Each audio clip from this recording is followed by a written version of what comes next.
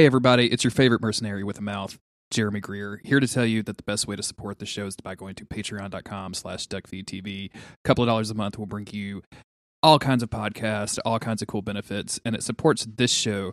This one episode, Gary and I got together. We wanted to make a star-studded, a packed episode to go with this really great movie, Deadpool 1. I'm not going to talk anymore. Please enjoy this episode.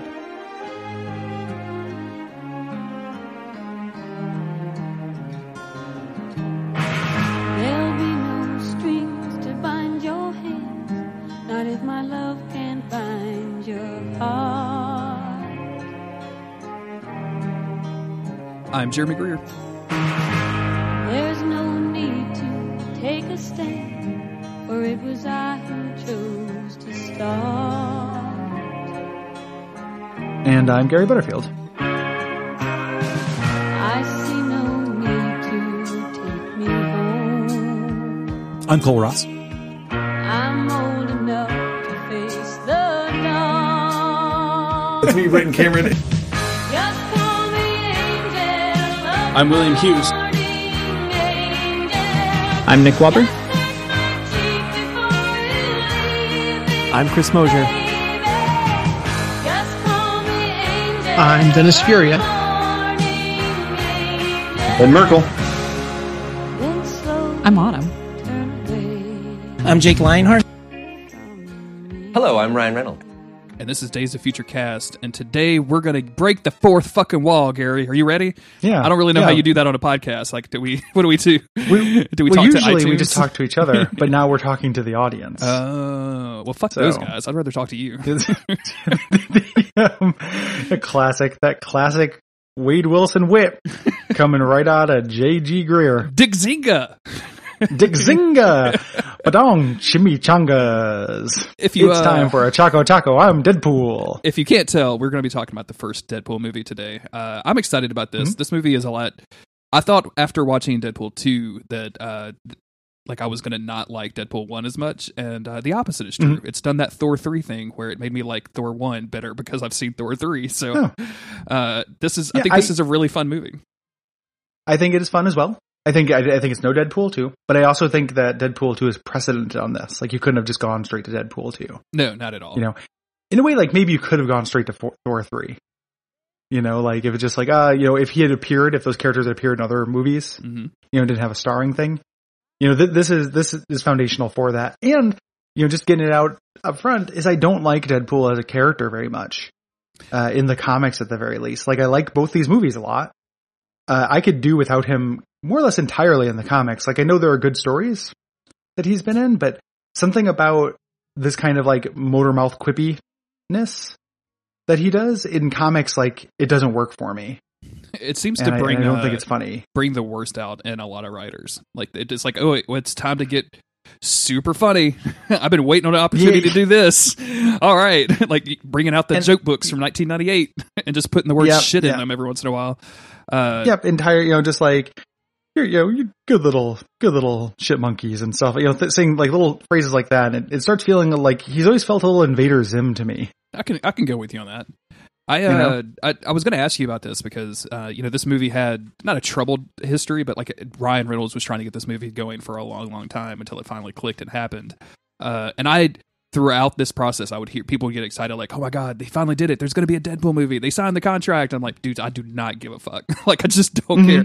There's no way they could make this movie good, and if they happen to like it, then bonus points for me. I get to watch a good movie, and I think that was probably the best way to experience this because when it finally came out, it's good, it's funny, it's legit. Like, it tells this origin story well. It builds up a pretty good supporting cast of characters. Like, all of this stuff is good. Yeah, all of that is actually true. Like, I was very surprised. This was coming out, and I was like, "Oh, this is gonna be garbage." And then it started getting good reviews, and I was seeing a girl at the time who was like, "Hey, do you want to go see that movie?" And she wasn't really into superhero shit, but I was like, "Yeah." Like, I probably would have said yes to almost anything. Like, just like, let's just go see a movie. Who gives a shit?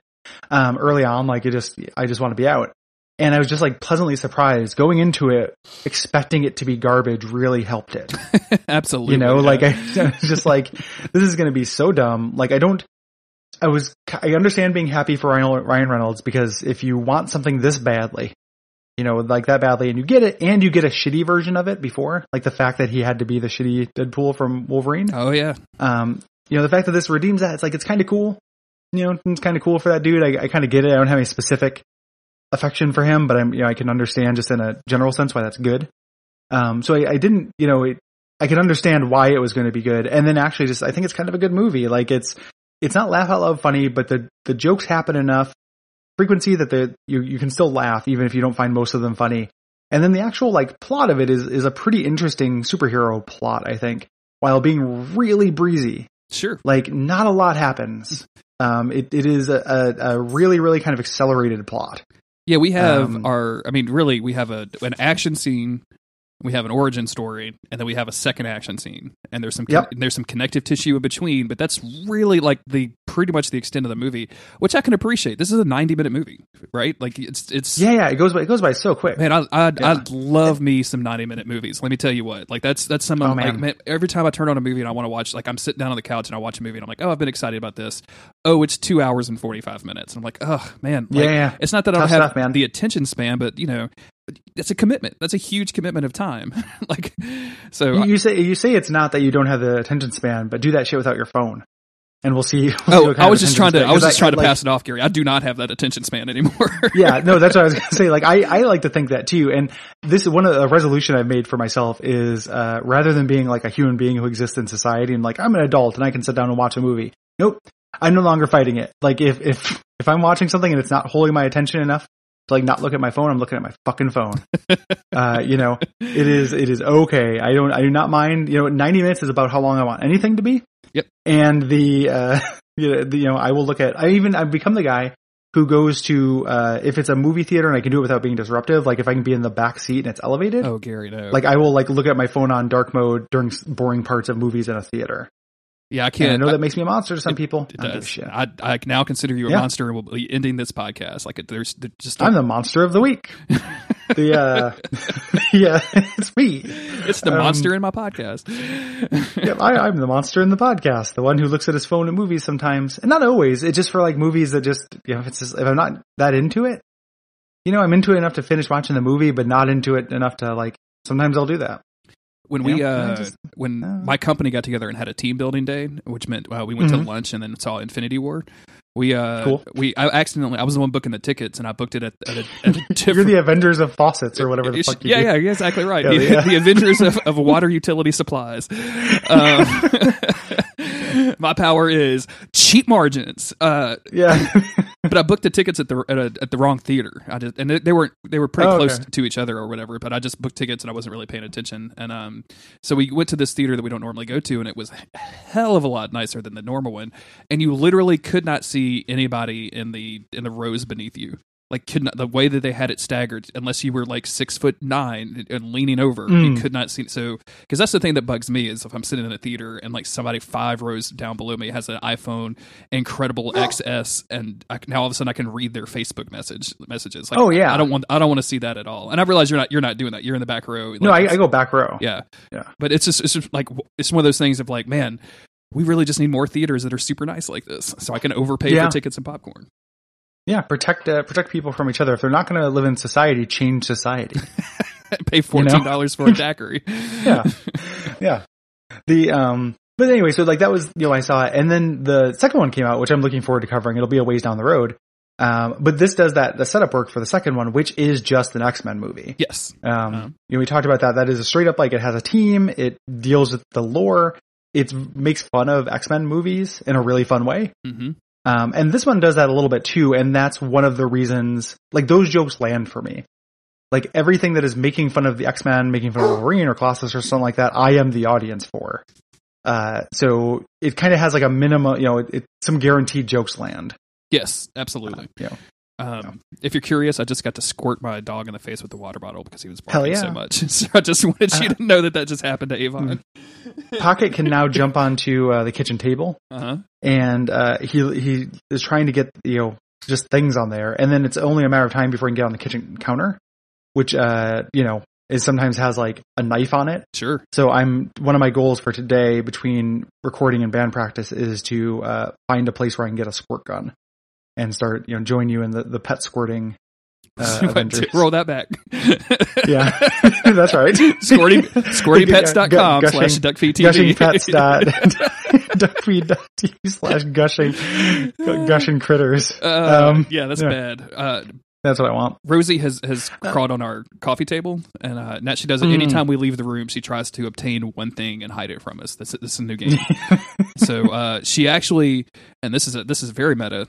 She actually grabbed the squirt bottle that we had there to protect it and chewed the top of it off in some sort of weird, defense of whatever. But yeah, so now we're only down to we're down to one squirt bottle instead of two. The backup. Little did she know. I had it, bud. I had it.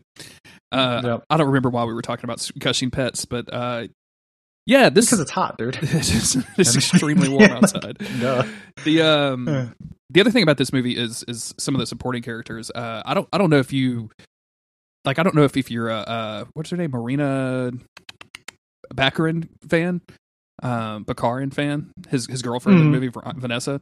But I've been a big fan of hers for as long as I can remember. Like, I watched her in Firefly. I watched her in that weird lizard alien thing that was on Fox for a few seasons. Like, I really like this chick. So having her in it was also a bonus. I think she holds her own against Ryan Reynolds' kind of crazy wackiness in this in a way that I did not expect. She's really good in this, but I didn't know her from anything other than Firefly. Okay. Which, as a certified pylon uploading brown coat, I like that show, but I'm also like, she's good. I've done the thing where I've ruined Firefly by watching Cowboy Bebop. So Firefly, I used to like Firefly, and now I watch Cowboy Bebop, and I'm like, oh, this is what Joss Whedon got all of this from. Cool. Okay, good. You can ruin Firefly a lot really easily by paying attention to Joss Whedon as well. You can ruin a lot of stuff by paying attention to Joss Whedon. I went on a really mediocre kind of shitty date with a girl, and somehow it came up. Like, I tend to, in some ways, at some point, disclose the fact that I'm like a huge nerd. Mm-hmm. I don't want someone to like end up at my apartment and see a bunch of video game plushies and be shocked. I want them to know, and it's like also like how I do my job and stuff. And she's like, "Oh, like I'm a nerd, man. I own Firefly," and said it in this way that it was rare and cool. I guess, and then I'm trying to like dismiss this person, for that. I'm not trying to gatekeep, like, "Oh, that's your nerd cred." It was more just a really weird thing to say. It's more than anything. And it was bad for lots of reasons. She lied about smoking. Like, she said that she didn't smoke on the internet profile and did. Oh, that's weird. Why would you lie about something like that? Like, I did watch my mom slowly crumble over the course of 6 years from that, but it's cool. That's not going to be a thing I care about. Well, my mom drowned in her lungs because of that, but no, please, do your thing. Like, when I created my profile, it was, I'd quit, and then I started again the next day, and I just didn't really feel the need to update it. That's the way that goes. I was trying to be kind, and I thought that was going to be the case, but then she said, "He was like, no, I just don't really put it on there because people don't like it." I'm like, well, no shit. Yeah, that's why we live in a society. Yeah. That's the reason you should put it on there. The nerd sci-fi stuff. I was watching Party Down recently, and there's an episode where the catering company has to cater to a porn event, like a porn award ceremony. I don't know how much Firefly you've seen, or not Firefly, Party Down you've seen, but I've seen the whole show, but it was when it first came out on DVD, so I don't remember all the details. So the kind of nerd scriptwriter in that show is kind of talking to this like washed up porn actress. And she's like, "Oh yeah, I'm into sci-fi." And he's like, "Oh really? What are you into?" And she's like, "Well, what I'm really into is dragons." And like you could tell he's just seething uncontrolled, like he just can't stop himself. He really wants to have sex with this depressed porn star, but he's like he can't help himself. He's like, "No, dragons are fantasy." And she's like, "Whatever, man. I'm out of here." Also, random, just because we brought it up, Stormy Daniels is in that episode of Party Down. There she goes. Fucking weird, man. She's super weird. She once she became a thing in the national discourse, she shows up in porn ads before porn I watch sometimes. Oh, good. Like now, it's like her star has never stopped rising. I've been rewatching. I'm almost done with a rewatch and parts of our first watch of Parks and Rec. I thought you were about to say you've been rewatching Stormy Daniels porn. Yeah, like I used to watch it when I was 13. I'm looking for clues. But I have to save this democracy. Resist. No, I've been watching Parks and Rec, and Adam Scott's like dork humor, that kind of like dragons are not actually fantasy. Oh yeah, stuff is landing for him every time. Where he's like, Game of Thrones isn't a fantasy show; it's a human show in a fantasy setting. I'm not going to let it bother me. Every me. time he says some shit like that, it actually bothers me. Yeah, that was very funny to me. Super good. So anywho, Deadpool. Let's get into it here. Sure. So this is here's the brief synopsis for everyone. This is the origin story of a former Special Forces operative turned mercenary, Wade Wilson, who, after being subjected to a rogue experiment that leaves him with accelerated healing powers, adopts the alter ego of Deadpool. Armed with his new abilities and dark, twisted sense of humor, Deadpool hunts down the man who nearly destroyed his life. He is not a Special Forces operative, really, in this. Like, there's one line that refers to it where they say dishonorable discharge. Yeah, but that's really it's more he's a thug. He is just a thug for hire, is what he's doing. This was directed by Tim Miller, written by Rhett Reese, Paul Wernick. There's a slew of writing credits because the way that movies are done nowadays, everybody has to get credit. So, people that created Angel Dust have to make sure they get credit. Got to get your credit in there, don't you, Jeff Johns? That's if you don't have enough shit going on. Well, or you get somebody like Grant Morrison getting, for the Negasonic Teenage Warhead, who is a one-panel character. You're a one-page character in Grant Morrison's X-Men. Yep. It's one of the characters who died when Genosha got destroyed. They just took the name. Yeah, they just like the name because the name is dope as hell. So. Yep. Yeah. Great. The cast in this is really good. Like, I think everybody's good. The one thing I would say is that the main villain guy, he's definitely like hateable and stuff, but he's kind of just looks like generic. Like, we couldn't get Jason Statham, so we got this guy. Yeah, a little bit. And I have some problems with this dude's character overall, but I don't really care that much because they don't focus on the villain. Like, he's not being a villain unless Deadpool is in the room with him, which I think is really he's good. not really a character. Yeah.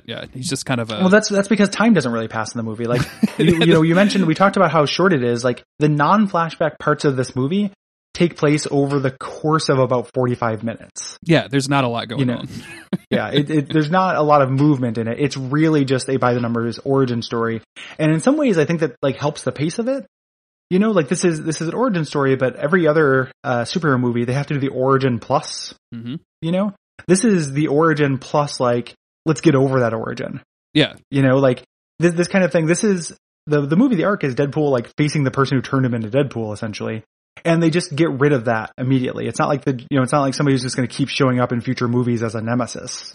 Thank God, because I could not stand that Ajax as like a long-term villain of this at all. He wouldn't work. They just dismiss it completely. We just have to tell you what happened and establish the characters. And in some ways, like, that makes it, it is a very simple movie. But I think that works. I think that's a smart approach for this character. I do too. Yeah. And again, I don't really care about the villain in this. I do want to talk a little bit about Colossus.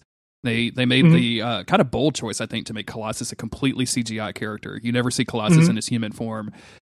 Because of that, I read that they could not get the previous Colossus from the X-Men movies back. He said, like, if I'm going to be Colossus or I'm not. Like, I'm not going to be a voice for a CGI character. Which, holy shit, does that work for this movie? Because they leaned into this Russian thing, and it is so fucking funny and good. Like, Colossus is so awesome in this. Yep, and he just, like, he looks pretty good. Like, he's all CGI, and this is actually weirdly good CGI. Like, I think that he doesn't look like he doesn't exist in the same world the same way, that he could have. The movie is like relatively low budget, right? Like, other than Colossus, there's only a few different sets. There's stunts and such, but it does lean on CGI. It doesn't feel like it is, breaking the bank on that stuff. And it feels like a significant amount of the money just went into Colossus and making him look right. Yep. And he does. And this meaning that he doesn't show up in later X-Men movies because this is the established part, the established Colossus. The next movie firmly puts this kind of in the X-Men movies. Yes. In a way. Or not in a way, just hands down. And I'm fine with that. Like, if we just get him as a supporting character in Deadpool movies and it's this funny version of the character, I'm not against that. Yeah, that's what happens when comic book guys or comic book people have their favorite characters, is they want to see a whole movie or a whole thing dedicated on them. And like, we probably, like, I'm just trying to think of the Colossus one shots that I've read. None of those have probably been that great. Like, I know the ones Colossus books have never been super interesting or great. He's a great supporting character there. Like, and he works real well in this too, because he is such a stuck up old fart compared to Deadpool's ultra wackiness. And then of course Negasonic Teenage Warhead's, kind of teen sullenness, and it all works extremely well together. It's a really fun ensemble. Yes. And they're just using Colossus as kind of, comic relief, but also as just a stand-in for what the X-Men believe in. And it's not totally against his character. Like, him being a true believer is true of him at certain points in his continuity. Not true of him all the time, but at certain points. And this is a great way to use him. It's not like they couldn't have done, like they couldn't have done Cyclops for this, because Cyclops needs to be in the X-Men movies. It had to be Cyclops or Colossus or like Nightcrawler or something like that. Somebody who believes in Xavier, but isn't so important to the main movies. Yeah, someone who is got it hook, line, and sinker. Who is an evangelist for Xavier's own brand of X-Men and the world saving and all of that bullshit. True believer. So he's great. I love the introduction of him. I went into this movie not knowing anything about it, which has been my thing, and I was surprised when he showed up. I did not know Colossus was in this movie, and that was such a joy. Oh, I can imagine that being great. I had seen the previews, so like they had spent some of their funny cash in the previews already, so I'd seen some of that stuff. Just like with Deadpool 2, I watched like a brief trailer, and it was like one of the funniest parts of the movie, and I was like, oh, okay, well, I guess I'll see that in 2 weeks. Thanks, everybody. Yeah. So this starts off. I'm glad you have a note of this. Like, I love seeing the old Marvel comic book. Yes. Intro as opposed to the new one that is about the cinematic universe. What's cool too is if you watch modern TV Marvel stuff, this still has the old Marvel. So like watching Cloak and Dagger on Hulu has the comic book intro, or all of the Netflix stuff has the comic book intro that I've seen recently. So I like that. Yeah, I like it a lot better than the weird video Hulk diving towards a V for some reason. I mean, don't get me wrong, I like to dive towards a V every once in a while. Like I'm a man, but yeah, I mean, I've read your Gushing Pets account profile information. Like, I understand it's just much better. Starts with that, and we're starting out with our opening thing. It's this still shot of this, this fight scene that is going to be a big part of the middle of the movie. With the, this kind of like goofy credits listing, the self-aware thing that, you can do with Deadpool, his whole thing in the comics, other than just being, smartass, is he knows he's in a comic. And that's his whole thing. He talks about being in a comic. He talks about comic book rules, things like that. They would later do this, like turn that up to like 11 with Gwenpool. Yep. Who is, my understanding of that character is just that is the entirety of her superpower, is that she's read the, official handbook to the Marvel Universe. Which is dope as hell. That's a great idea. But Deadpool knows this stuff, so of course it's going to be, the credits are going to be kind of meta. There's a bunch of kind of, and not all that stuff lands for me. Like this kind of goofy part where the self-aware making fun of itself, honest trailers kind of thing doesn't like make me laugh.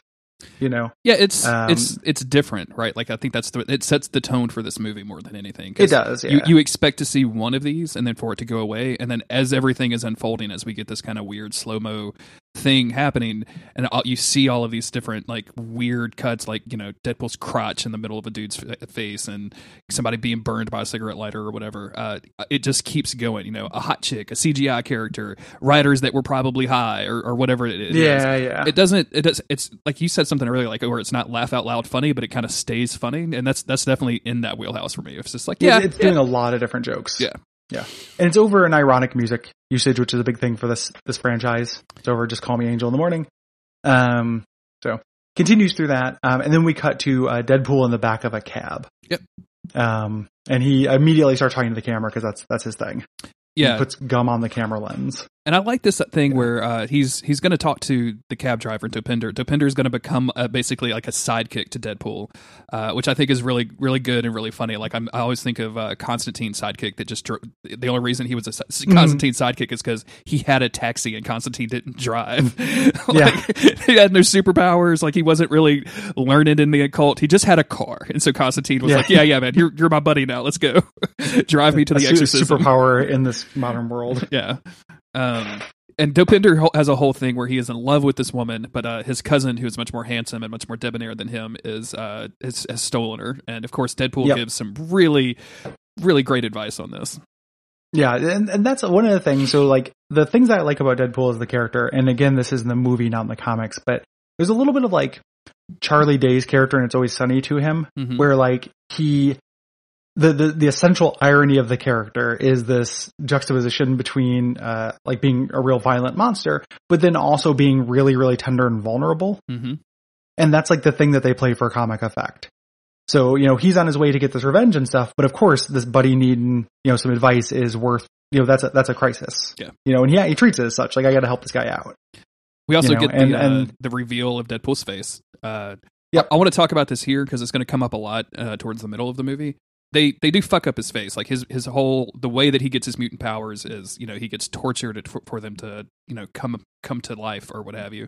And that torture leaves him totally disfigured and his healing power can't make him normal again. I don't know if it's just that Ryan Reynolds is the most handsome dude in the world, but like even his fucked up face looks really handsome to me throughout this movie. Like it's not fucked up a whole lot. You know what I'm saying? Like he looks like he's just got some scars, but it's not terrible. Can you work with me? Can you go with me on that? Because me and Autumn like watch this. And we're like, I mean, he's not that bad. No. I can't. Okay. You think he's super gross looking? Like, I mean, he just looks kind of like a normal dude that just went through some shit every once in a while. I maybe it's just a sensitivity to like burn victim lookingness, but he looks like a burn victim to me, which I do get grossed out by. Like you can still recognize, Ryan Reynolds under there, but I think it looks pretty gross. Interesting. Me and Autumn, like the scene especially where he stalks Vanessa on the streets and she's like totally ashamed about who he is, and we're like, he looks fine. He looks like Ryan Reynolds. He looks like a shitty Ryan Reynolds, which is better than 90% of the world. Like, it's good. I'll take a copy of Ryan Reynolds over an original of say Gary Butterfield. I get your point. Mm-hmm. They could have gone further with it. I think in the comics, it's supposed to be further than that too. Yes. Just like something about seeing it there. They need to make him recognizable as Ryan Reynolds, and you can't erase that much handsomeness entirely. It did enough to spoil it for me, but I understand your point. There's a really good scene in the comics because Deadpool and Hawkeye had to run together. And I haven't read all of that, but my understanding is that it's very good. And there's a scene where who is like mini Hawkeye, the chick, Katie something? Hawkeye, Katie Bishop. She sees Deadpool and is like, "Oh man, that's such a great costume." And he's like, and she's like, "Oh shit!" and just freaks the fuck out about it. So this is where we get a cut to the guy that the villain of the movie. This is Ajax doing some like. This is such a weird non sequitur in this movie. I guess it's just here to prove that Ajax is a mutant because he's like selling these weapons to some rando Russian looking guy, and the guy's like, "I want more weapons," and Ajax is like, "No," and he's like, "Oh no, I'm definitely going to get more weapons," and Ajax like grabs him by the neck and lifts him up, and the guy's like, "Oh, never mind, I don't need any more weapons anymore. Bye." and that's this scene. Yeah, it's pretty generic. He is extremely generic evil. He's a generic dude. Yeah. Fucking mutant. Yeah. So he gets out of the cab. He doesn't carry money on him because he doesn't pay because it'd be pretty weird for him to do. That's another thing that's like, I think part of this character is that he does normal everyday things up to a line. It's weird that it's surreal that he's in this costume taking a cab with all these guns in general. But then it would be weird if he pulled out a little Deadpool wallet and paid with some Deadpool bucks. Like he just can't. Can't afford it. I could see him paying with Deadpool bucks more than Deadpool bucks. I bet you that happens at some point. Yeah, more than I can see him paying with real money. So yeah, but he gets out and he starts kind of talking to the camera and explaining his origin and how he got this movie. And one of the things, again, the way that this. I'm sorry, my kitten is being a real piece of. Okay, Pocket. Okay, you can go.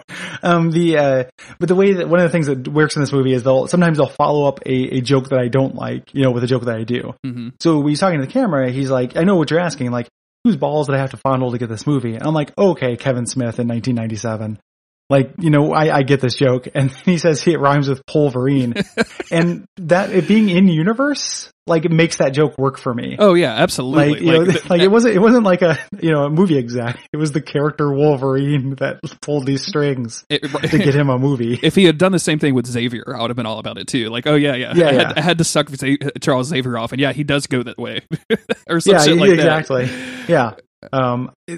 Whenever it's making fun of that, and when it's making fun of the movies, like it works for me as well. When the movie versions of Hugh Jackman and stuff. Like when the second one specifically starts talking about Hugh Jackman and stuff. So one of my all-time favorite jokes in both movies, and this is getting ahead to the second movie, but I love when Cable comes back and explains his origin. He says, "That's pretty dark. Are you sure you're not from the DC Extended Universe?" I fucking love that joke. It's so good, man. It's just really good. It's really funny. Yeah. So this is going to kick off our big action scene. This is, they're on a freeway of some kind. Deadpool is chasing down Ajax, the most boring villain in the world, through a series of like dudes in cars. Realizes he doesn't have any bullets left, so has to do kind of a bullet countdown. So every time he shoots, he's counting down from 12, I think, or 15. And so he has to make every shot count. And of course, it does it. And this leads to some funny moments, like him using the last bullet to kill 3 people because he shoots 3 people in the head.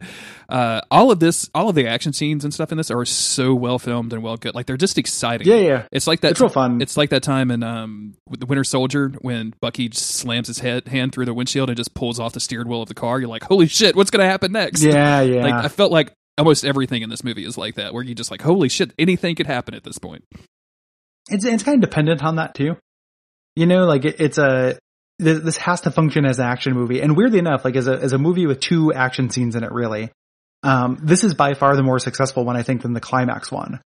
The more traditional one at the end, where everybody kind of pairs off, feels a lot worse than this one. This one, where it's him versus them and they're just using guns, which is usually the opposite of what I want. Like I want to see cool power shit. I think they do this one much better in this movie. Yeah, Deadpool has always been like my healing power is my mutant power, right? Like that. But I'm still going to use a bunch of guns and swords. By the way, the movie never explains where Deadpool gets swords, and thank you so much for not bothering to go to any kind of bullshit with that. I don't need to see some sort of like blessing ceremony or any. I don't need Deadpool to go to the top of a mountain. I just like that he probably picked up some katanas somewhere and was like, "Yep, these are my swords now." Yeah, replica swords. Unless they could have made a joke about it and it would have been fine. But I'm glad that they don't take that seriously. At all. While this fight scene is going on, the news is reporting it, and back at the Xavier Mansion, at the X Mansion, Colossus is just having a little bit of cereal in the morning, which in his metal form, which cracks me up for some reason. Like, what kind of are you using adamantium spoons with that? Like, come on, like, he's going to destroy those spoons. Yeah, the domestic life of X-Men is one of my favorite things, and I love this because when the cartoon, we always talked about how great it was when the X-Men were in the kitchen, for any moment. The actual X-Men movies are so serious; they never do this shit. Like of course they eat breakfast. And both of these Deadpool movies have been focusing on the domestic side of the X-Men because they can't afford to get any of the powers stuff. So they take that part and they make it into an advantage. Rather than this cutting to a training sequence or something like that. It's funnier if they cut the air out of it. So he sees Deadpool. Apparently there's this history. I'm glad that we don't really get a bunch of history on that either. He gets Negasonic Teenage Warhead, this young goth girl, to go with him and essentially he's trying to save Deadpool's soul. Yeah. He wants him to be a hero. He wants him to join the X-Men. We don't know any of the history there, and I'm with you. That I'm glad that we don't have to get some, a memory within a memory of why they're meeting for the first time. I think anybody who's watching this is like, okay, yeah, I get it. Like, I understand that. And if you don't really need to either. You could just be like, oh, this guy's trying to help him. So it works in both ways, I guess. So we get back to Deadpool and things get worse. Like a bunch of guys with automatic weapons show up, just to kill him. And they shoot out his legs. He ends up behind a car. And he starts doing, essentially a variation on that, like that old pirate joke. Yeah. About, I wear red because I don't want to show the blood. That guy over there wears, that guy knows he's wearing brown pants. Yeah. As he's counting down these bullets. And I like this too because this is something to do with Wolverine a lot, where they can just let him get shot and get hurt, which you can't really do that with Cyclops or Jean because they don't have extraordinary healing powers. It'd be a really weird movie if they did. Did you see that trailer for X-Men 3? That's all it was Cyclops getting shot over and over again. Phoenix bullets. It was the testicle scene from that one James Bond movie, except Cyclops is there for some over reason. And over. You're really going to Wolverine those balls, aren't you, Cyclops? Yeah. So he continues, this doesn't stop him. He continues to shoot guys and stuff. He can't find Francis. / Ajax. Yeah. There's a running joke of Deadpool calling this dude Francis for the entire movie, which I think is fun. Yeah, which I like. Mm-hmm. Yeah. So eventually he says, he starts talking to the audience. He can't find this guy. And he says, you think that you're finding you're watching a superhero movie. I'm not a superhero. This is not a superhero movie. It's a love story. And we go back to our first kind of flashback. Yeah. Here. So this is Ryan Reynolds before he was disfigured, delivering or I guess we don't see Ryan Reynolds straight up. We go to this apartment where this kind of douchebag in sequined blue jeans is opening the door and kind of arguing with the pizza delivery guy that he didn't order a pizza.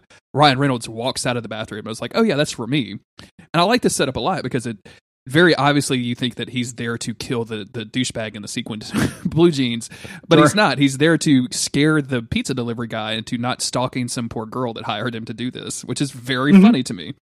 Well, and he's still like, he's still quipping and stuff. Like, oh yeah. That, that's the whole thing with him is this is just part of who he is. He's maintained it.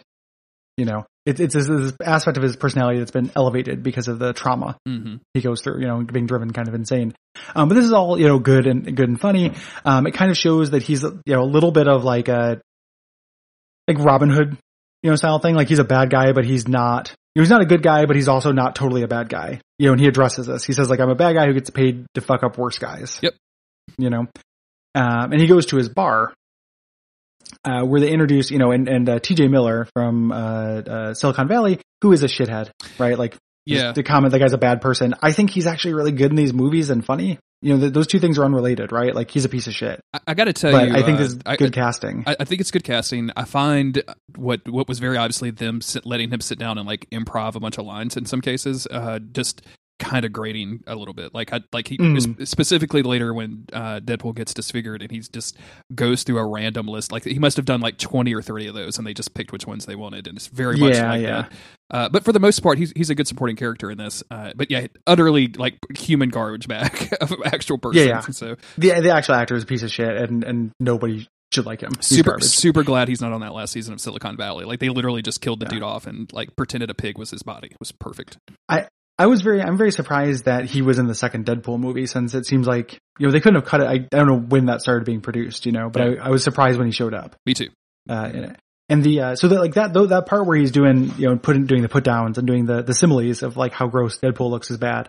There's a couple lines he has, like real good laugh out loud lines that he has in this movie and the next one that's like just, again, like we need to stop. I just need to divorce the idea of talent from monsters. I'm like, I think the guy's funny. It doesn't matter that he's, he doesn't have to not be funny to be a shithead. He's just a shithead, and that should be enough. Yep.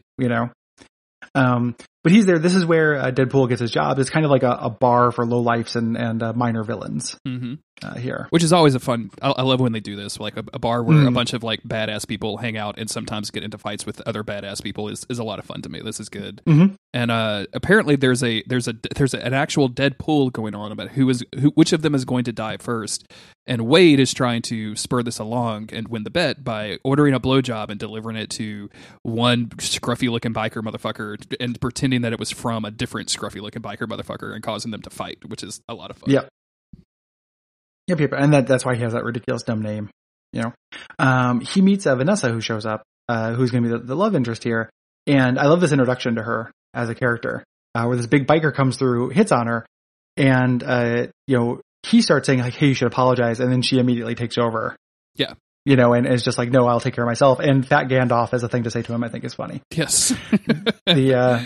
I love this exchange, like their one-upsmanship on who had the worst life. You may have heard this story because me and Autumn tell it when people come down, but there was a long period of time when Autumn and I first got married where she would say things like, "Oh, I remember watching Nick at Night," and da-da-da-da-da, and I would always lean into, because I grew up kind of poor, but not like dirt-ass poor or anything, but I would always lean into it and say stuff like, "Oh, we couldn't afford cable when I was growing up, so I never saw that," and she'd be like, "Oh my God, I'm so sorry," and I'm like, I mean, it's fine, I watch Nickelodeon every once in a while, don't worry about it. But I ran that joke for such a long time, and this is very much like that, but to the nth degree. So I had to watch my birthday from a closet. It's like, oh, you got birthday parties? Wow! Like, it's just the constant one-upsmanship is really funny to me. Yeah, like I got molested. It was my uncle. Like, oh, it was my team of uncles, or whatever. And it's some of it's like cheap humor, right? Like molestation humor is not good, but it still kind of just works and feels right for the characters. Yeah, and works for this relationship.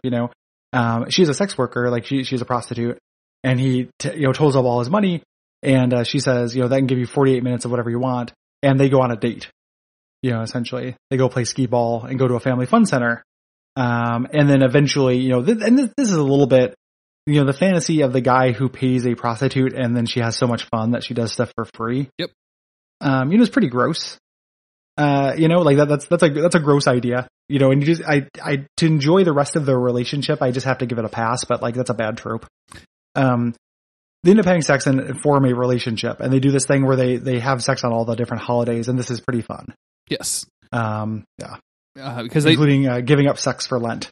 We're just sitting there and reading books together all quietly after he, she just hit him with the strap on at one point. So like all of that stuff works for me really well. Like this, I think what works is because Ryan and Marina actually have pretty good chemistry together, and it actually looks like the characters are having a good time with one another. Like they just genuinely seem like they like each other. So that comes through on the screen. It makes me like it more.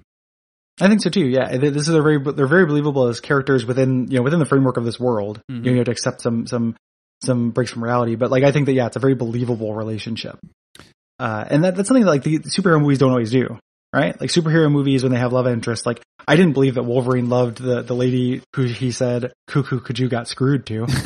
If you recall that classic line, I didn't believe that relationship at all. I don't know if I've ever believed a relationship Wolverine's been in. I'm struggling to remember one, my dude. I don't. And it's like I kind of believe Beast and Mystique in the other X-Men movies, but I don't really believe like, not that strongly. Like it's a good relationship and stuff, but it doesn't feel like the actors like this feels like the actors would like get off set and go on a date. I definitely believed it when he grabbed a handful of that blue ass. Yeah.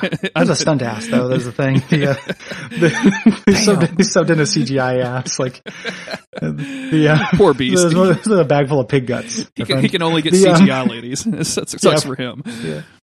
But that's pretty believable, but not quite as believable as this, because this is a fun version of that, which is like a lot of times, Beast and Mystique's relationship is based around them like philosophically dueling with each other. This is like people having fun and making each other laugh, and that being a thing that happens in movies. I have a very distinct memory of when I noticed that could happen and was good. And this is going to date me. I bet you this is not a movie that necessarily stands up, in terms of like politics and stuff. But I remember watching The 40-Year-Old Virgin for the first time and having the realization like, oh, this is a movie about people who are funny to each other. And that's such a better comedy than a movie about people who are funny to the audience. Yeah, or funny. That's a better way to do about comedy. Making fun of people versus, making jokes to one another. Yeah, absolutely. Yeah, these people are believable as friends because they make each other laugh. That's what me and my friends do. This isn't because before that, a lot of comedies had been like in the Ace Ventura mold, where somebody who is just funny to the audience, but it would be a nightmare to everybody in the world around them. And that's the comedy. This was just, these people are fun and friends in a way that is real. And this feels like this is like a, kind of a loving, high chemistry relationship, that feels kind of real because it's for each other. It's not for us. Yep. Unfortunately, tragedy strikes on Christmas Day where he goes to propose. He brings out a giant candy ring. She thinks that he's proposing anal. Yep. And then as he's getting up to go to the bathroom or coming back from the bathroom, he just straight up collapses on the floor. And we cut to a doctor's office where he finds out that he has stage 4 cancer. And at this point, I think at the point that there's a really good cut where the doctor's like, it's important not to do anything rash. And then it cuts back to the present where Deadpool is standing with 2 swords through a dude's body, like holding him up in the middle of the street, which is really funny to me. I like that. Well, it's also right before that happens too. There's like a couple of lines that are a little bit tender. And again, like, God help me. Like, I think Ryan Reynolds does a really good job with this, where he says, she's coming up with plans, and you can hear her like fiercely advocating for him to the doctor, and he's saying like he's memorizing her face. It's that classic, like I'm confronted by my mortality. Like, I love this woman. Like, I love this woman, and I'm not going to be able to live with her. I'm going to put her through some shit. And it's like really pretty good. It's not brand new. It's not groundbreaking as an emotional kind of dynamic, but I think it's really well handled. Yeah, especially in a fucking Deadpool movie, Gary. Like, there's no reason for them to have done to lean into any kind of earnestness or sincerity. 100% at all. Like, and they in this movie and the next one. Yep. And they do that, and that makes all of the goofiness work for me in a better way. Like, without that to ground this movie, he would just be a fucking cartoon character. Which I've realized he is a cartoon character. Everybody, put down your iPhones. Shut off Twitter. Just generally good advice. But it's not just it grounds it, but it also provides stakes. I believe this is a good performance of this. Like, you have to care a little bit about that relationship to get invested in the movie at all. And they just do a good job of that. And it reminds me of Spider-Man, which we just talked about, right? Like, that didn't, that Spider-Man, candy game did not need to have all this pathos, but they did. And that's great. And it made it better for it. the next few minutes, like, we're going to kind of bounce back and forth a little bit. So we're going to go back to the fight scene where Deadpool finally finds Francis and starts beating the shit out of him, eventually pinning him to the side of this overpass with a sword when Colossus shows up. And at this point, for some reason, they go back in time again to where Vanessa is trying to make all these plans, and Wade is just making all these jokes about liking the band Wham, and all of this other stuff. Like it goes back and forth a lot, and I'm kind of, I get what they're doing and I like it, but it was a little too much for me at this point. I was like, okay, guys, just finish a fucking conversation in a timeline and then moved on to the next.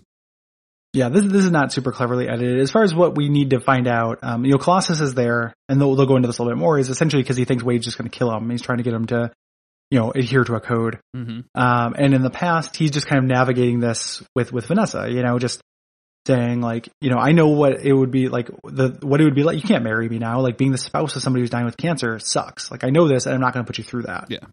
And she's very sweet. She says, you win, your life is officially more fucked up than mine. Call back to that kind of early date thing again in a way that feels real.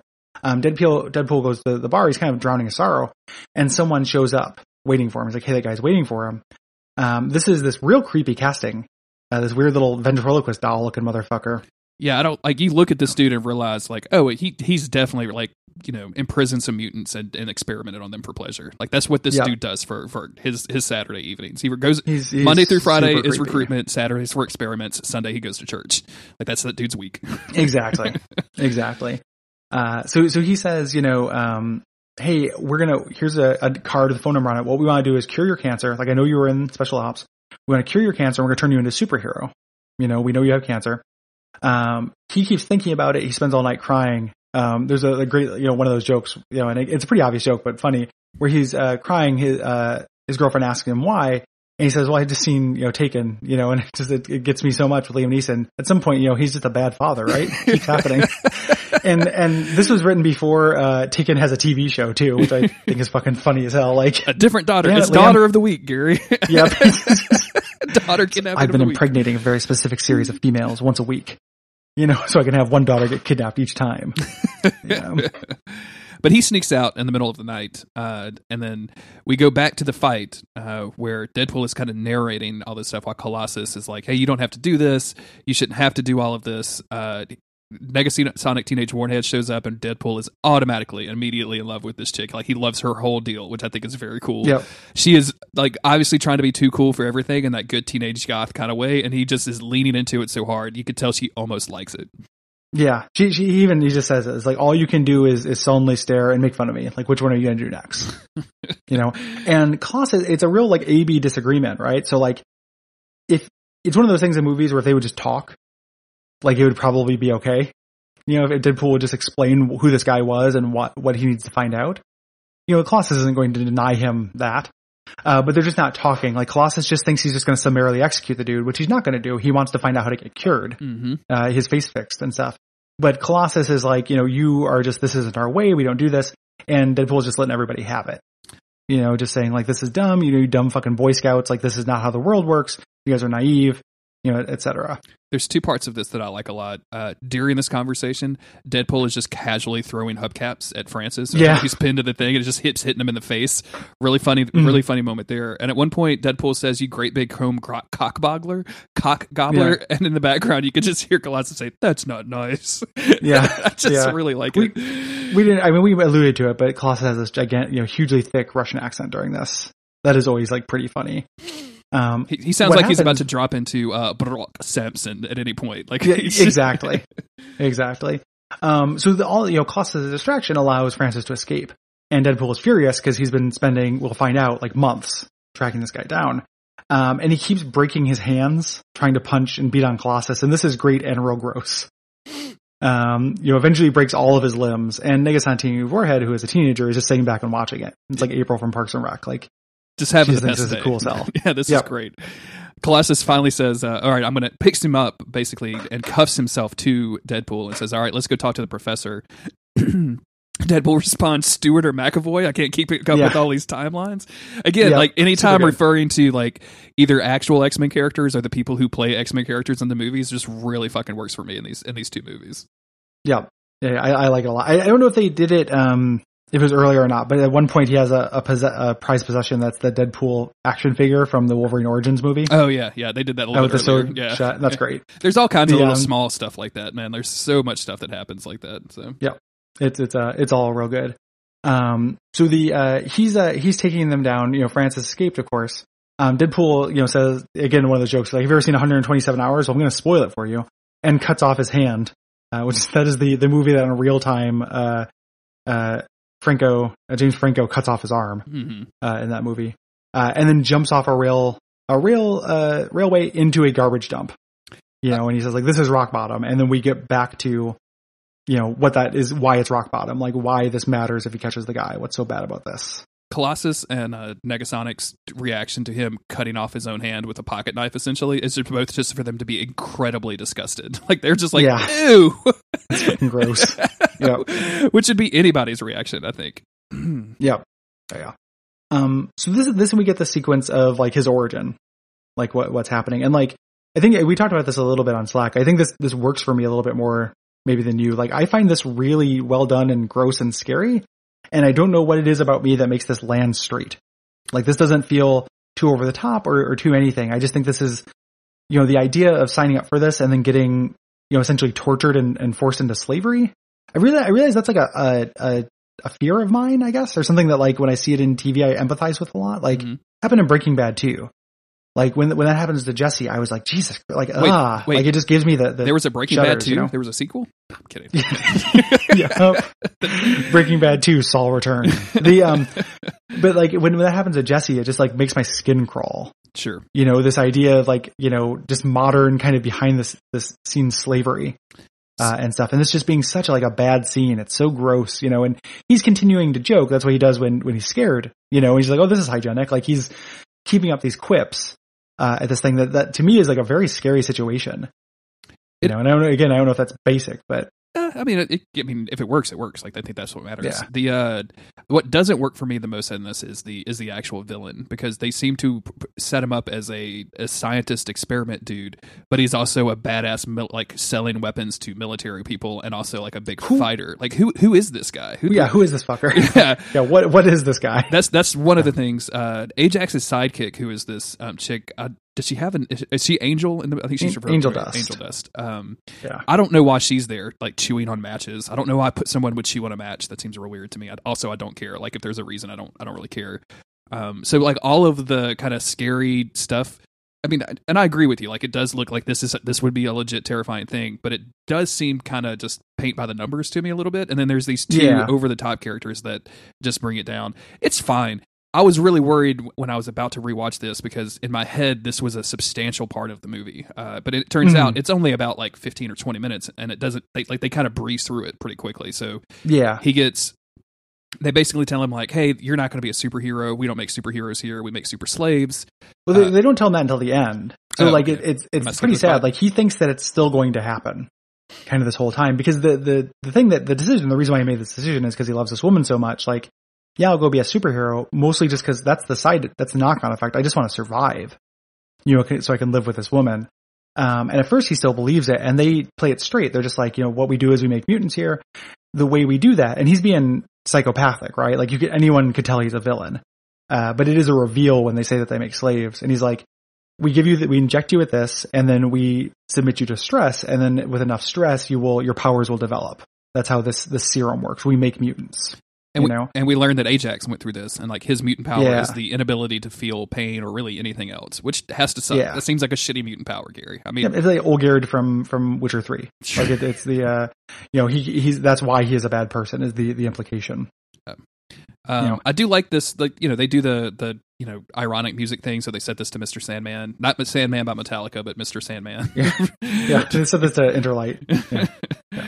And they just start torturing his ass like in a variety of different ways, and it's I mean it's bad. Like this looks like a vicious thing to go through. Like it's not specifically Weapon X bad, but it's very, very close. Yeah. Yep. And just a variety of things, and it's just not working. You know, it's not doing enough. You know, they get to the point right before we're going to get to the climax of this, where Wade is bonding with a guy at a table over. and they're both trying to joke, like they're whistling in the dark. Mm-hmm. Like they are trying to keep up spirits, while they're being tortured, which is incredibly difficult. There's this running joke of him trying to figure out this guy's name. He's like, Ajax, that sounds made up, which I love. And then, he finds out, he grabs the tag, the real name is Francis, and starts, teasing him about it, needling him about it, and it actually works enough to make Ajax actually say, okay, well, this is the worst torture that we have, and this is like, this shouldn't work for me. Again, as far as just like, maybe it is just a specific fear I have of being tortured. Nobody out there, don't torture me. But like, this is so sci-fi and kind of convoluted, this table thing, but it sounds so scary to me. And it could be because of like, my mother and Kat both drowned in their lungs, like died of not being able to breathe. But like this table that, monitors how much oxygen you have and then adjusts so you are in a constant state of suffocating without dying. Essentially, like you can't breathe. It's really gross. Like this is legit fucking terrifying to me because the idea, I'm not necessarily claustrophobic, but the idea of running out of air in a claustrophobic environment is extremely terrifying to me. Regardless if this is like set in like this, I think this might even be like the same tube that Wolverine was in when he got all of his adamantium. Yeah. Like it looks very similar to that. Secondhand tubes, just Magneto being like, all right, I don't need this tube anymore. Egghead, do you need a tube? Egghead's like, yeah, I can use a tube. I haven't put Hank Pym in a tube in a while. Charles, I don't need the tube. It's yours, Charles.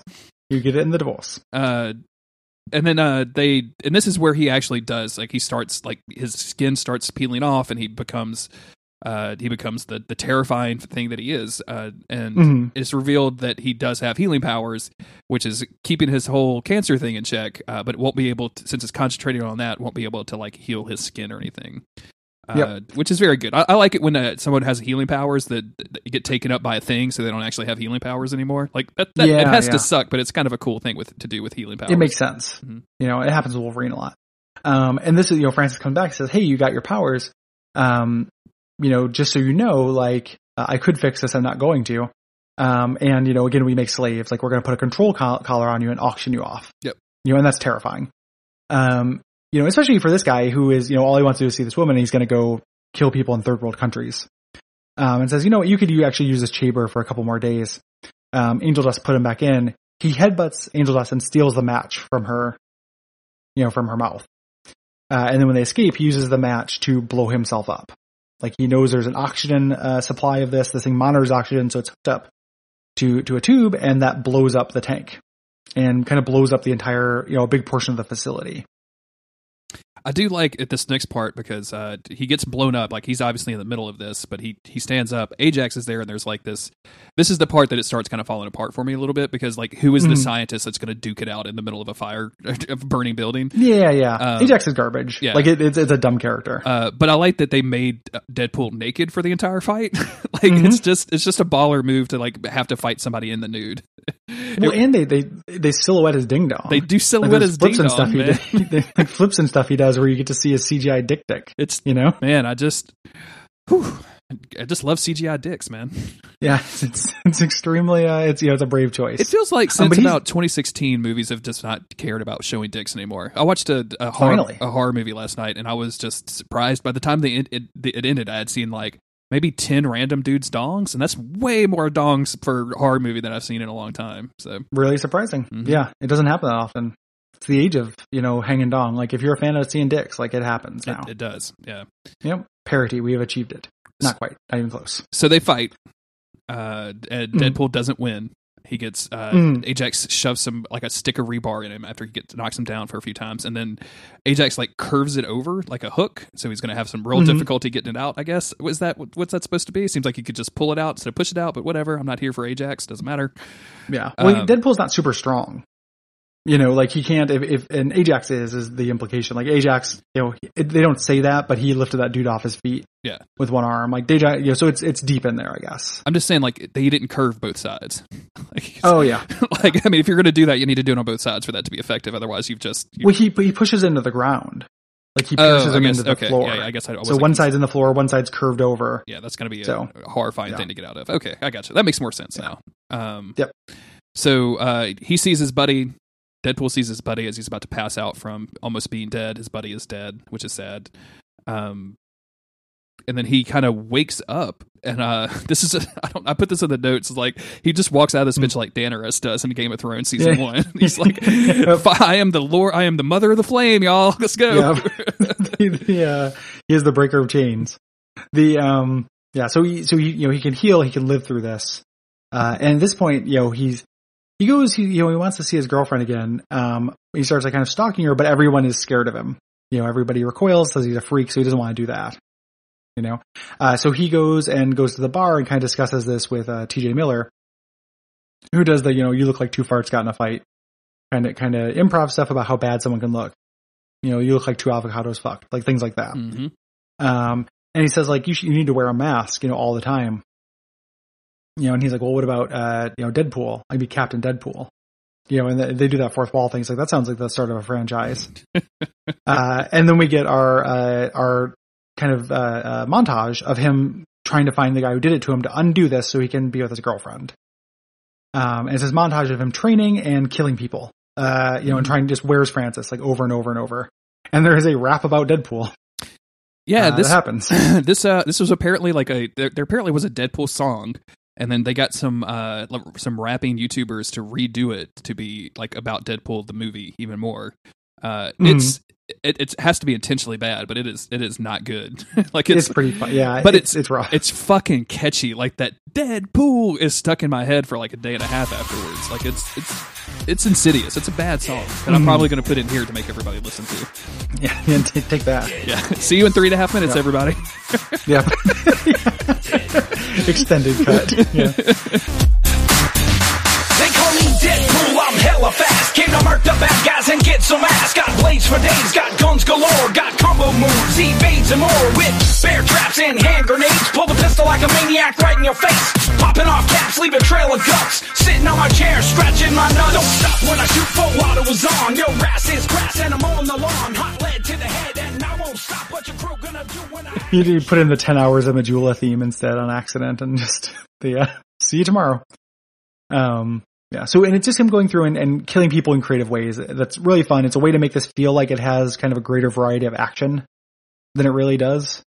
Just doing this montage, killing people in weird ways. And there's again that him taking it seriously or being concerned with things you wouldn't think, you'd be concerned with, being part of the charm. Like there's a part where he says, "Where's Francis?" And someone says, "What?" And he goes like, "Is the mask actually muffling my voice?" Like, and he asks it not like in a sarcastic way or a badass way. He asks it in a concerned way. Yeah, he asks it in a way like he's a production assistant on the show that has to deal with the sound. he's trying to get some useful feedback. Yeah, exactly. Yeah. I also like the Zamboni kill. Like I think a Zamboni kill is always funny. Like that. I've seen it in other movies and it's never not funny because it's just the slow. Like the Zamboni doesn't go very fast. So Deadpool's like, I'm gonna run you over in like 10 minutes. I'm gonna get you. They milk it, but they milk it like the appropriate amount. Yeah. So he tracks down the weirdo looking dude that recruited him to begin with. As he kind of beats him up a little bit, he's about to kill him, and Deadpool reaches up and like actually turns the camera away from the scene, which is I think that's a good use of breaking fourth wall. Like that works for me real well. That's fun. And then because we're still in the past, we have to catch up back to the present. They literally do a fast forward. And then they go too far in the fast forward. You just see Deadpool jerking off. And he's like, "Oops, sorry," and then has to rewind it back. Which again, that fourth wall shit really worked. Like the people that were doing this knew exactly what they were doing, and it's really good. Yeah, pretty fun. So he's back in the garbage truck, and he has to go home to heal. Had his arm taken out. So he lives with this old blind lady, who puts together IKEA furniture extremely badly because she's blind. Yes. There's the blind ableist jokes in this, like, whatever. There's one of them that really works for me that comes later. I think it made me laugh, whether I like it or not. So he's kind of starting this kind of healing thing. We also cut over to Francis and Angel, who are hanging out, after, kind of on the run, right? Like after this thing happened, with a bunch of these like super slaves that they made. And Francis continues to be inscrutable as hell. Yeah. Like, what is this? What is this soldier scientist, Mega Man character? What are you doing? Yeah. This is one of the funnier scenes in the movie where Deadpool reveals that because his hand got cut off, he has to regrow it, and the part of that regrowing process is that he has a tiny little baby hand for a little while. Yep. And he kind of forces Robin out of the room because he wants to jerk off with it because he thinks his dick is going to feel really big in his hand, which is all kinds of gross and bad and really funny to me, Gary. I really, it's really fucking hilarious. Yep. Francis, Francis and Angel Dust show up at the bar because they're trying to get leverage on Wade. They go there to, like, who does he care about? Mm-hmm. Weasel, who is TJ Miller, tries to play it cool, but eventually they find out that Vanessa, they see a picture of Wade and Vanessa in the bar, and they're like, okay, we need to find her. Yeah. And he calls Wade, and they go to the strip club where she works. Sure. And Stan Lee is the barker at the strip club, which I was like, oh yeah, he does have a cameo in this movie, and it's that one. Yep. He is, and like it's weird because I watch a lot of cable TV, so every once in a while they show up in strip clubs and none of the girls are naked, so it's just always a reminder that this is a rated R movie when there's just titties everywhere in the strip club. Yep. Yeah. And yeah, Stan Lee as the DJ is very hilarious. Tip your bartenders, everybody. Tip your waitresses. Yep. Wade kind of approaches Vanessa, but kind of runs away at the last minute, and then her boss finds her and says, hey, there's a guy waiting for you out back. He said something about your ex-boyfriend. I have to imagine that strip clubs would 100% never, ever, ever do this to any of their workers. Why don't you go back to the blind alley when it's and talk about your ex-boyfriend? I'm sure that none of these women have problems with exes. You know what I'm saying? Like, not to cast a wide blanket or anything, but I'm just saying, like, dudes get hung up on chicks like this, and no businesses should do that. No businesses should do that. But specifically this, where it could be people lying because they get creepy and obsessed with women they've seen naked. Yes. Yeah. So this is ultimately Deadpool deciding not to do that and not, confront her there is why she gets kidnapped. Yes. So that the ultimate guilt that he's going to have about this is that if he had been less of a coward and cared more about her than his own kind of like ego or how he looks, then this wouldn't have happened because she goes out back, gets kidnapped by Francis. And he freaks out. I really like it when they do these, like, kind of like just him freaking out and breaking like a chair while TJ Miller just stands there. He's like, "Oh, he sent you the shit emoji." Yeah, I thought it was chocolate. I thought it was chocolate frozen yogurt for the longest time, but somebody explained it to me. That's one of the ad libs in that I like. So he's just like, I know I got to go after that guy. I got to save my girlfriend, and all of a sudden we're like in the last part of the movie. Is this the blind joke that you like? That because he takes Robin's gun, the old black lady's gun, and says, "Hey, if you stay in the apartment, you can find. I hid a pound of cocaine, and the cure for blindness somewhere in the house. So good luck finding it or whatever." Which I thought it was a really good joke, especially because they redo this in Deadpool 2 in a very funny way. Just him casually having the cure for the thing. I don't know why that works. Like, do you know the show or the movie Run Ronnie Run? No, it doesn't ring a bell. So it's the Mr. Show movie. It's kind of legendarily bad. Mm-hmm. I think it's a little bit underrated, but there's a joke like in it, Ronnie, who is this character from Mr. Show, where the idea is he got famous on Cops for being arrested. And then it's like a rags or riches thing where he becomes like, has a mansion and stuff because people just love watching him like be a hayseed and get arrested. And there's a part where like a little kid comes up to him and is just like, Ronnie, and he's in a wheelchair and he's like, they tell me I'll never walk again unless I can get special shoes, and it's David Cross doing the voice of the little kid as well. And then, he just goes, you know what I'm going to do? I'm going to find the scientist who makes special shoes and pay him to never make them again. And then he just walks away. And it's just like very funny to me.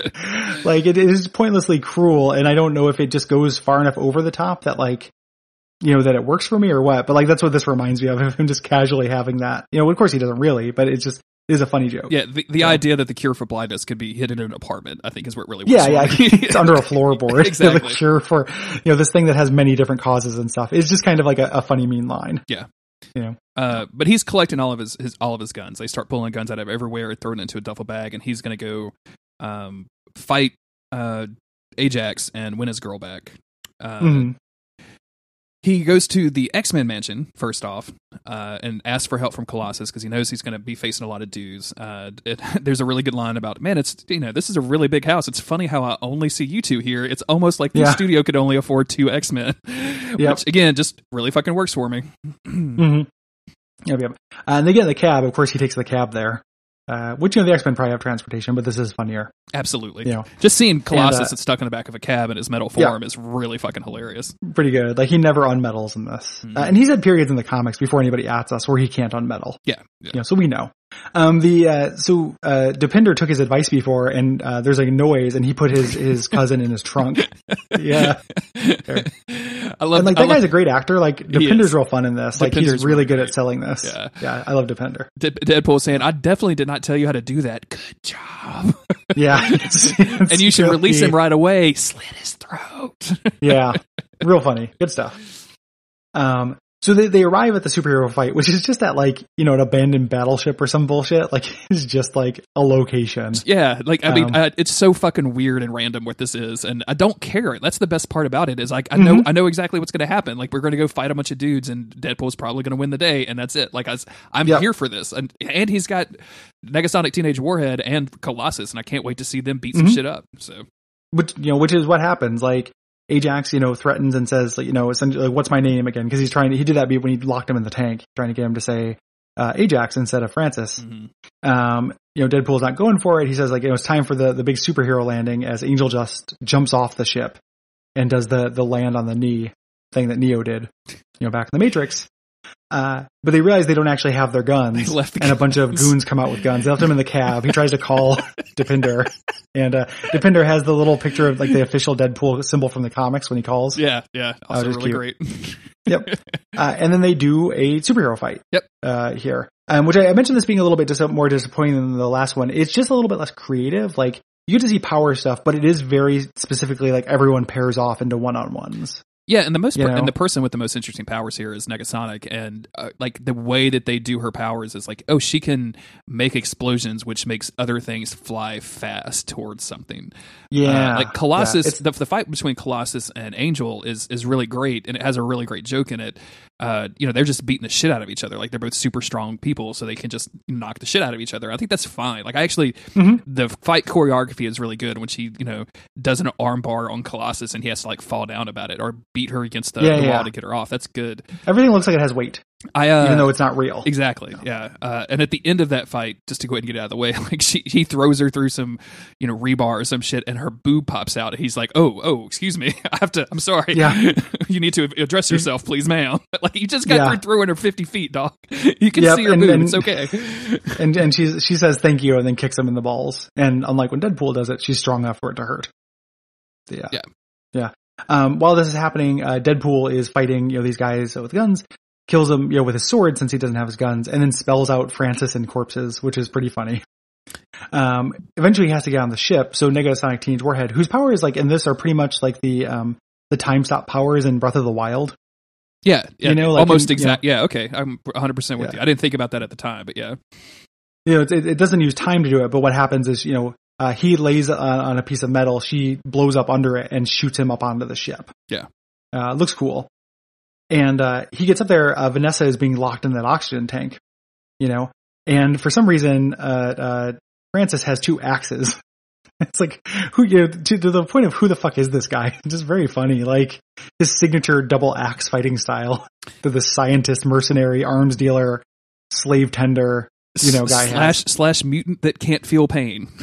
Yeah, but is also kind of strong. Like, it's just, he is such a collage of random shit that has no personality whatsoever. So they're fighting, and the oxygen tank thing is happening, and Deadpool gives up his swords, which he needs. Like, he gives up one of them to free, to put a hole in the oxygen tank. So Vanessa his girlfriend doesn't get tortured. He takes this disadvantage. He's being selfless, and they fight. Yeah. And he pins Ajax against the wall. And then unfortunately Ajax has a knife and stabs Deadpool in the head, and Ajax just beats the shit out of him after that for a little while. Yeah. Yep. And while this is happening, Vesta gets out and helps out again. Like, she's not, like, she tends to have an active presence in the action in these sections, with her, fighting back against Fat Gandalf and such. Runs them through. Deadpool has a knife in his brain, so he's seeing little cartoons, like little Roger Rabbit cartoons in the real world. Extremely cute. Like that a lot. During this fight, Angel Angel Dust had gotten the advantage over Colossus and starts strangling him. So Negasonic Teenage Warhead like blasts some metal towards her, which sets off this chain of events where the old ancient abandoned battleship starts falling over. As there are, of course, because we don't lock that shit down or anything. Yeah, nope. we squatters welcome. Come on in, everybody. It might fall over, but it's yours until it does. Yep. So this whole thing starts collapsing. Deadpool grabs Vanessa, throws her off the thing where, and luckily, Colossus is there, and Colossus and Negasonic Teenage Warhead are there to like kind of capture her. I think he stuffs her in the tube or something to get her off the ship. I think that happens at some point. Yeah. Just to protect her from the thing. He says like, you're not going to like this, and like puts her in the tube. And then all that, a lot of just kind of like busy, action stuff. It eventually ends with Deadpool versus Francis.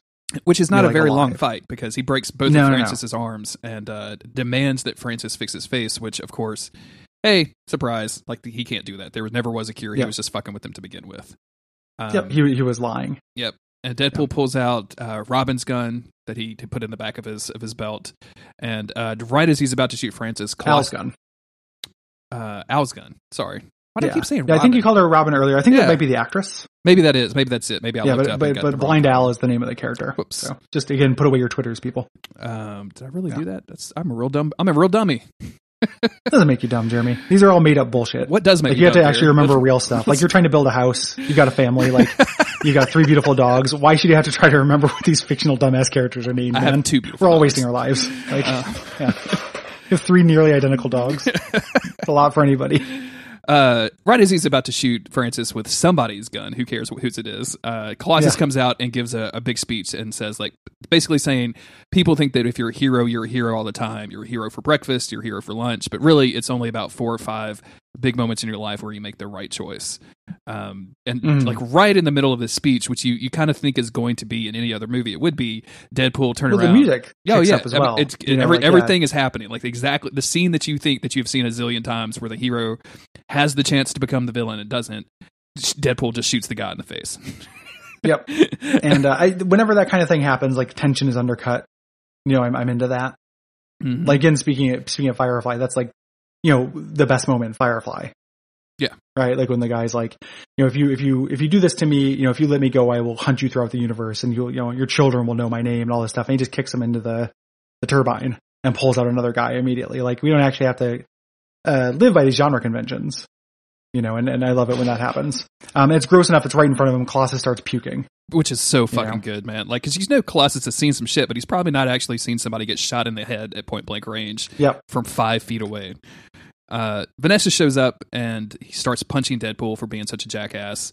They do their whole routine about who has the worst life. And she finally takes off the mask, and it's revealed that he is wearing a Hugh Jackman mask underneath. I love that like a so little much. paper mask. Such a good joke. And he tries to take that off, and it's like stuck to his skin, which is also really gross and creepy. Yep. And she's totally fine with it. So. Yep. So Colossus and Negasonic Teenage Warhead are there, and it's kind of this, beginning of this team. It feels like, which is what will happen in the second one. Yeah. They kiss. He plays Careless Whisper for her. Again, doing those music cues, and then that's the end of the movie. We get these little animated, like their notebook sketches, gags in this outro and credits. Yeah, and these are really cute. Just like Deadpool dying or killing people in funny, weird animated ways. I think these are really nice. And then we, of course, because it's a fucking Marvel movie past, 2006 or whatever, there's a post-credit scene. But this one is actually really good because it's Deadpool in a bathrobe basically saying, like, there's definitely no money for Deadpool 2. Like, do you think Samuel Jackson's going to show up and try to recruit you to the Avengers? None of that shit's happening. And then comes back, we play a few more minutes of credits, and then he comes back and says, but if we do it, we're going to get Cable. We don't know how we're going to do it yet, but we're going to get Cable. It's going to have to be Cable. And then they do, and he's great. Yes. Like, Cable is so good in the second one. Like, I love it so much. So, looking forward to covering that eventually. Yeah. For sure. I was, like you, I was surprised that this not only held up, but is still, really fun. And I agree that the second one is kind of additive to it. Yes. This may be my the second one more, third or fourth time to watch this movie, I think, which is says a lot about a movie nowadays because I don't really want to waste time rewatching movies. But this one is genuinely funny. And again, Gary, 90 minutes. That's a perfect length for a movie. Why did we ever get away from 90 minutes? Yep, it is. It's the only second time I've seen it, but I was very happy to see it again. And I like it. There's a little bit of trouble on the horizon or whatever for the third one. Like the third one is being rumored to be a Christmas movie, not to come out this year, but probably next year. And it's PG-13. They're going to scale some stuff back. Is kind of the scuttlebutt. And I'm not super into that. If the same people who made the second one make it, like I will definitely go see it. But it seems a little worrying. But like I didn't expect there to be one good Deadpool movie. The fact that there's two is just bonus. Like we're in Lanyap City, baby. Home of the extra crawdad. Like let's do it. I had not heard that thing about the Deadpool 3 being that is the rumor. That is don't take that with some salt, but like I've seen that in multiple places reported. So it's very strange. Yeah, but we'll find out. They'll announce more things about it. I'm kind of with you. If the same team, I mean, I'll go see it regardless. Since I've enjoyed these two movies enough to give them the third.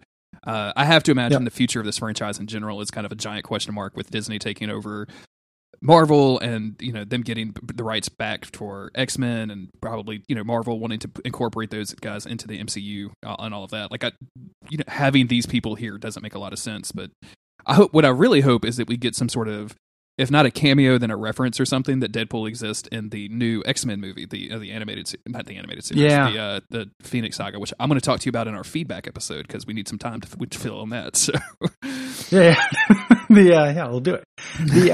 I hope so too. Yeah. So these are surprisingly ended up being like very good X-Men movies. Yeah, and I didn't expect it. It's very good.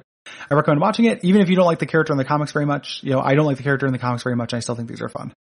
I still think they are worth watching. There were a couple of times in this movie where some of the jokes are like you mentioned a couple of like blind ableist jokes. There's a couple of trans jokes in here that are real bad that I don't like. But it seems like in a person that's firing out 1,000 jokes per second, basically, like not all of them are going to hit. So it's regrettable that they did them. But yeah. Yeah, it's not really to excuse it. Like that's not the right word for it. It's just like it sucks. It's going to be up to you and your individual sensitivities if that tanks the entire thing. Exactly right. Yeah. Gary, if they like this podcast, where do they need to go rate everything to Guppy? Write a review for everything to Guppy on Apple Music for Days of Futurecast. Okay. Yeah. We'll take it. It doesn't really matter what you write in there as long as you put in 5 stars. Like to be honest, like we like reading them and it's nice, but come on. The best thing you can do, if you want to support the entire network is go to patreon.com/duckfeedtv. There you can see kind of all the things that we have on offer and support all of the shows we have. And this is the first time I recorded since I'm doing it. If you are interested, I'm doing a B-movie zine. If you are interested in that, you can go to patreon.com/cassettegoblin, to get that. And, it is a limited thing. By the time you hear this, you will still be able to get in on it. The October movie is The Running Man. The November movie is Willow, and I will continue on like that. Once they're gone, they're gone. So you have to get in there if you want it. I'd love it if you were able to help out and get your hands on that if that sounds cool to you. Yep, absolutely. Go check it out. I'm extremely excited about the first issue to come out, so I'm very pumped about that. So I'll have links and all of that stuff in the show notes, so you can just go and click on that link and go right to the Patreon. Yep. If you like Jeremy, you can also check out Jeremy's non-Duck Feed stuff. Yeah, I do podcasts. You do a show about we referenced it. I referred to myself as a monster of the week. Yep. That's because that's a show that you do. It is. We cover a show called Supernatural, which is about hunks and them killing various ghosts and having sex with werewolves, which is very, very fun and very, very good. monsteroftheweek.cool is the place to go see that. We also do formerly the show was just called Natural. Yes. But this is the reboot. Yeah, this was definitely the reboot. Yeah.